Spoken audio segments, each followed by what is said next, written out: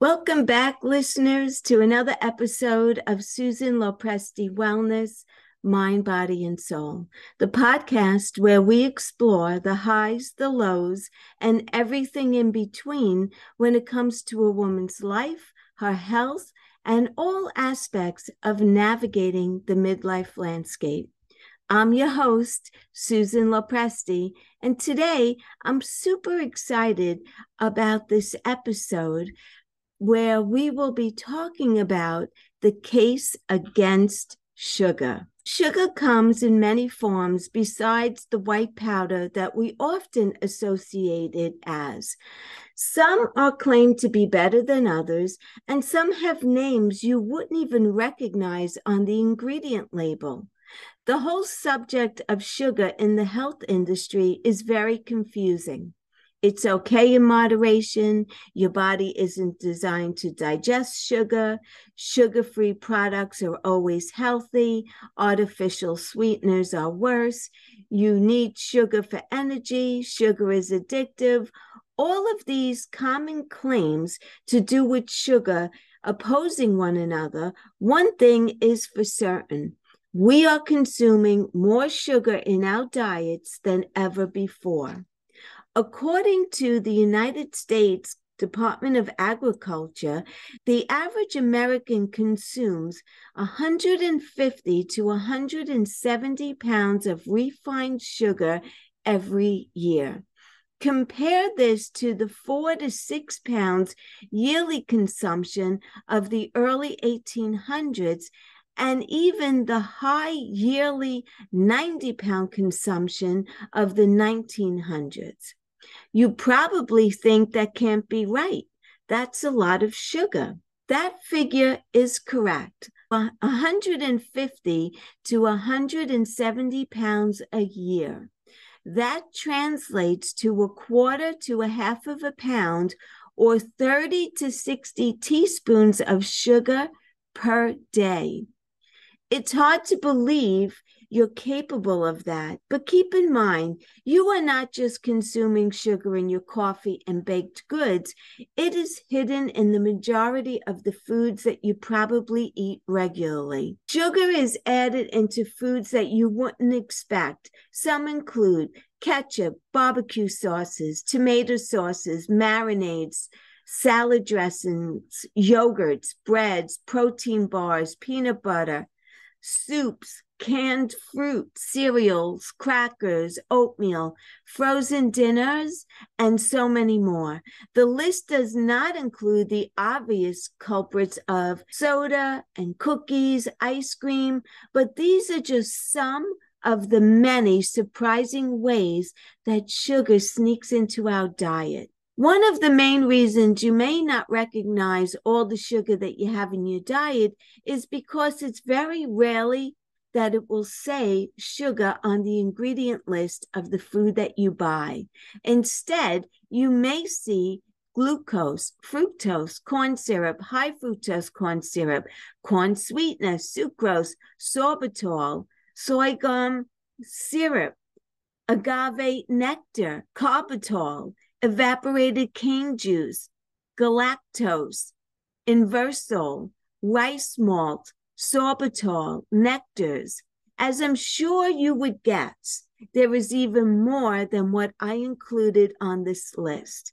A few tips in identifying sugars is looking for words with OSE or IDS ending and examining the entire ingredient list, as often there is more than one type of sugar in a product. What is the big deal anyway, you may be saying?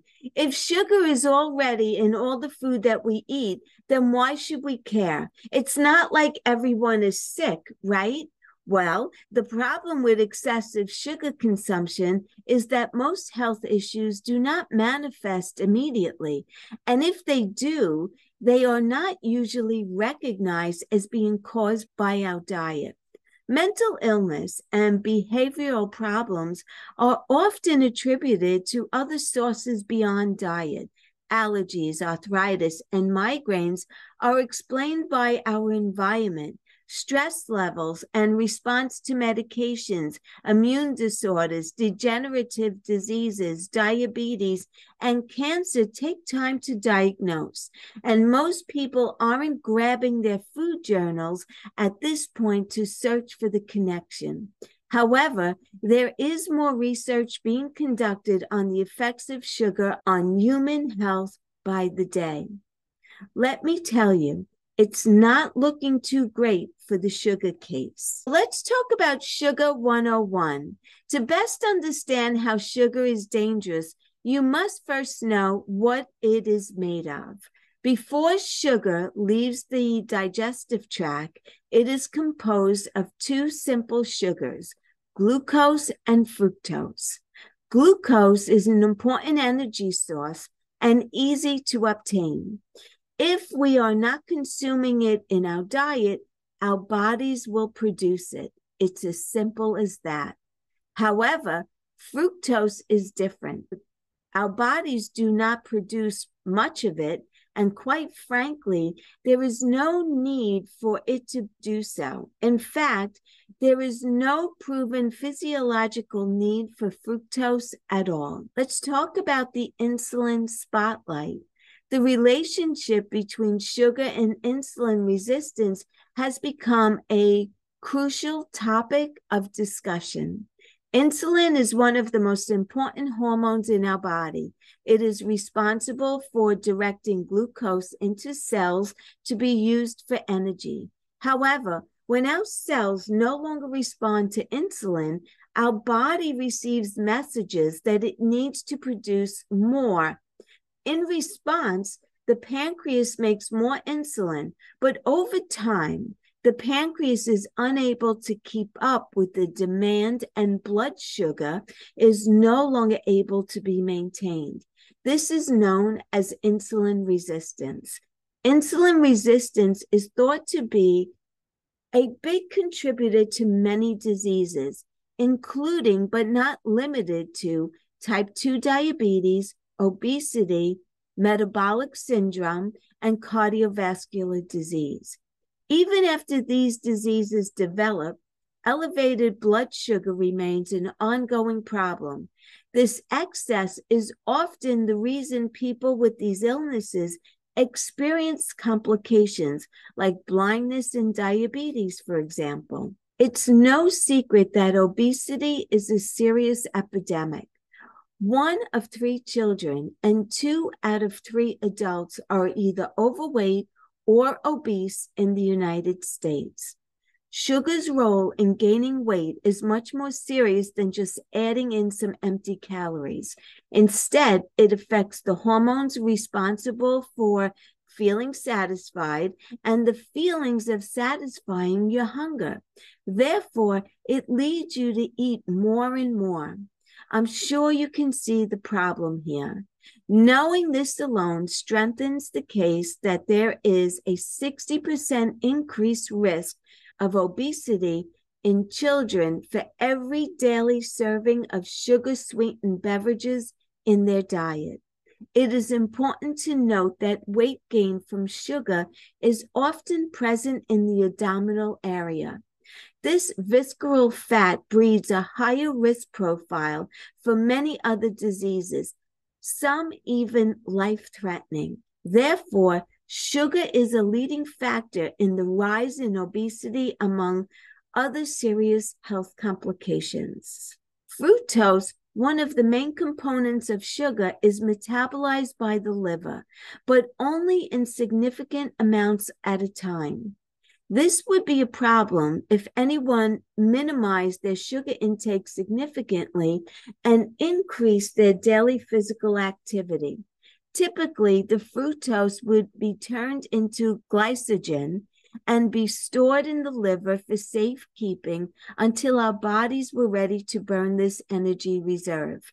However, if there is already an ample amount of glycogen in the liver, eating more sugar overloads it. The extra is forced to be turned into fat. This process is the beginning of non-alcoholic fatty liver disease, among other complications. To take it even further, Some studies have suggested that sugar can be just as damaging as alcohol is to the liver, even if you're at a healthy weight.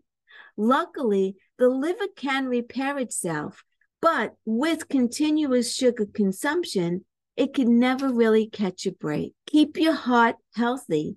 There have been many misconceptions on what causes cardiovascular disease, the role in cholesterol, and what foods help or harm heart health. Things have been cleared up. Saturated fat is not the culprit. Sugar is.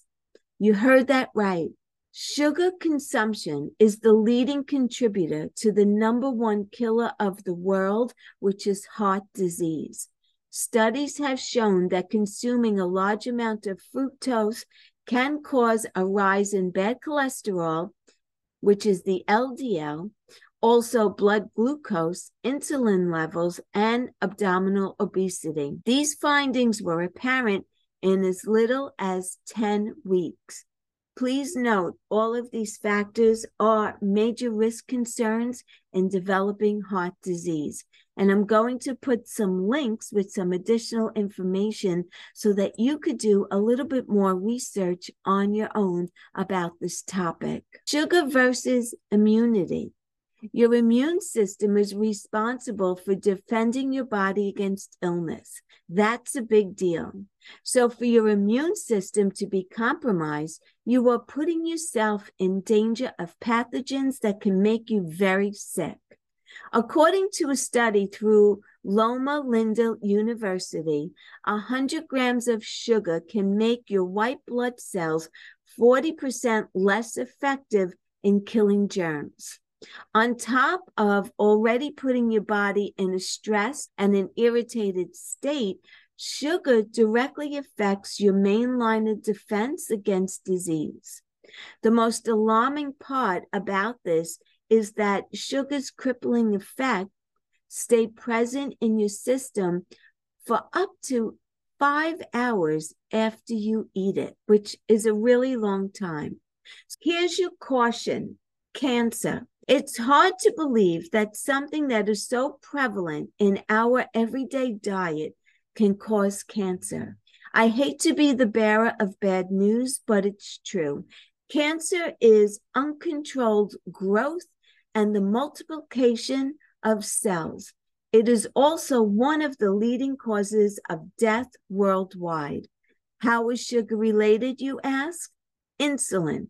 Insulin is one of the main hormones responsible for regulating the growth of these cells. It has been concluded that having constantly elevated insulin levels can indeed contribute to cancer. Do you remember what I said about insulin and sugar? Consuming sugar raises insulin levels. Now, there is a considerable amount of evidence how this contributes to cancer, the cancer risk, and progression. And I'm going to put some links in the notes that you could follow up with. Let's talk about brain power. Sugar also affects our brain quite significantly. Studies have shown that sugar slows down the brain's function, hinders new learning, and decreases memory recall. Now, I don't know about you, but that's a great reason in and of itself to quit sugar. There are also strong connections between high sugar intake and the prevalence of depression and anxiety. What do you think of when you think of a sugar crash? Is it irritability? Is it a decreased mood, brain fog, fatigue? Now imagine that not going away, right?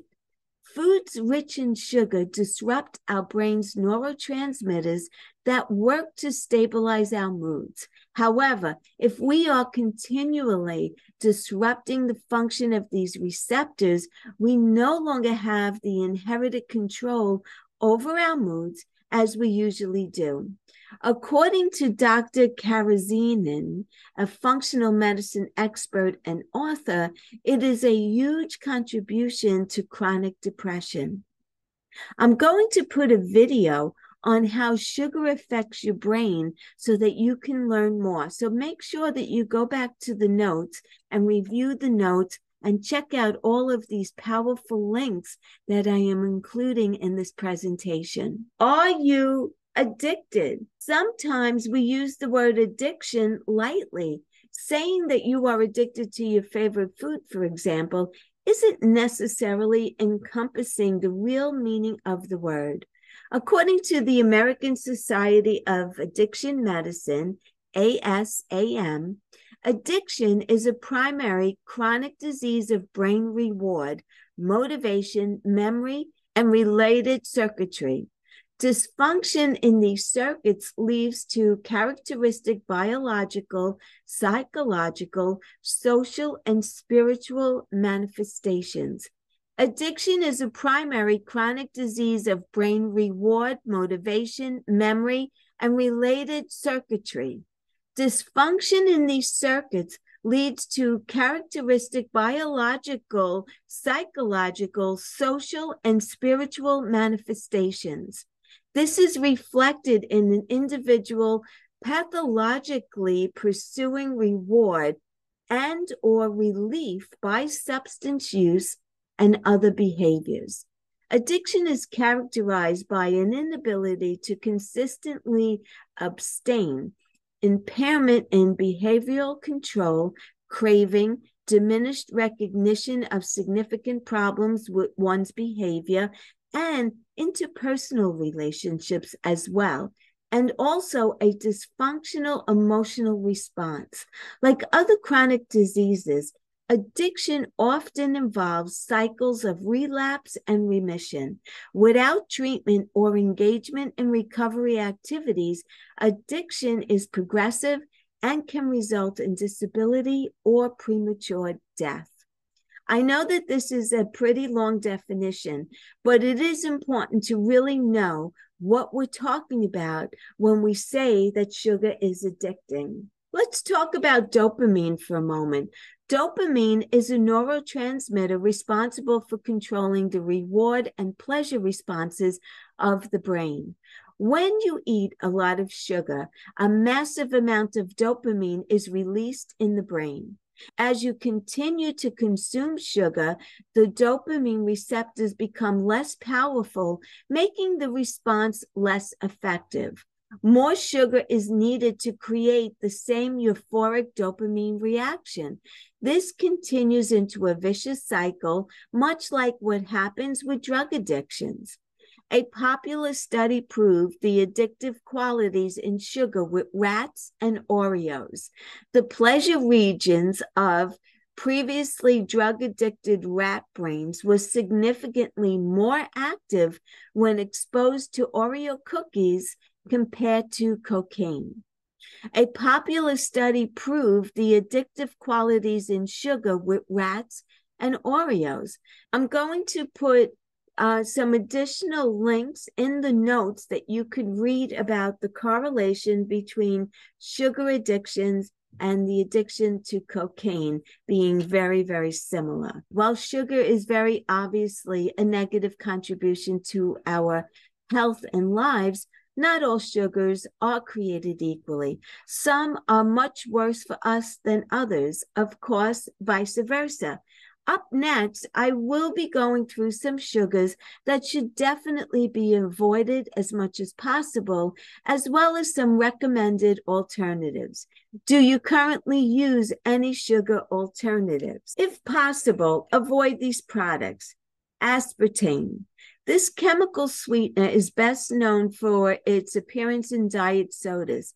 Some people can tolerate it well in short term, while others report migraines and digestive distress.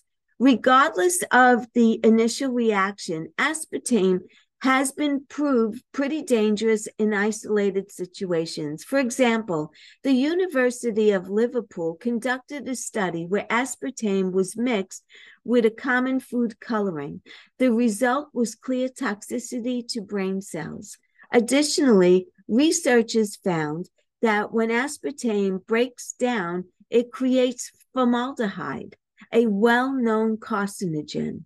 Yeeks. What else do you need to know? Sucralose, commonly known as the brand name Splenda, is processed using chlorine.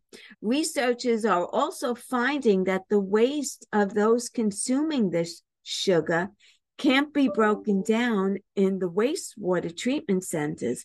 Imagine what it means for the insides of our body. Let's talk about high fructose corn syrup.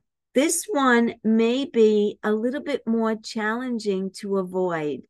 HFCS is in almost everything. This sweetener plays a huge role in fat buildup in the liver, leptin resistance, and major weight gain. A study even found that high fructose corn syrup is sometimes laced with mercury. Mercury is a heavy metal that's linked to heart disease and developmental disorders like autism. Don't worry, though, I will be suggesting some safer alternatives, so stick around. Let's try these instead. Stevia sweetener is an extract that's made from leaves of the stevia plant.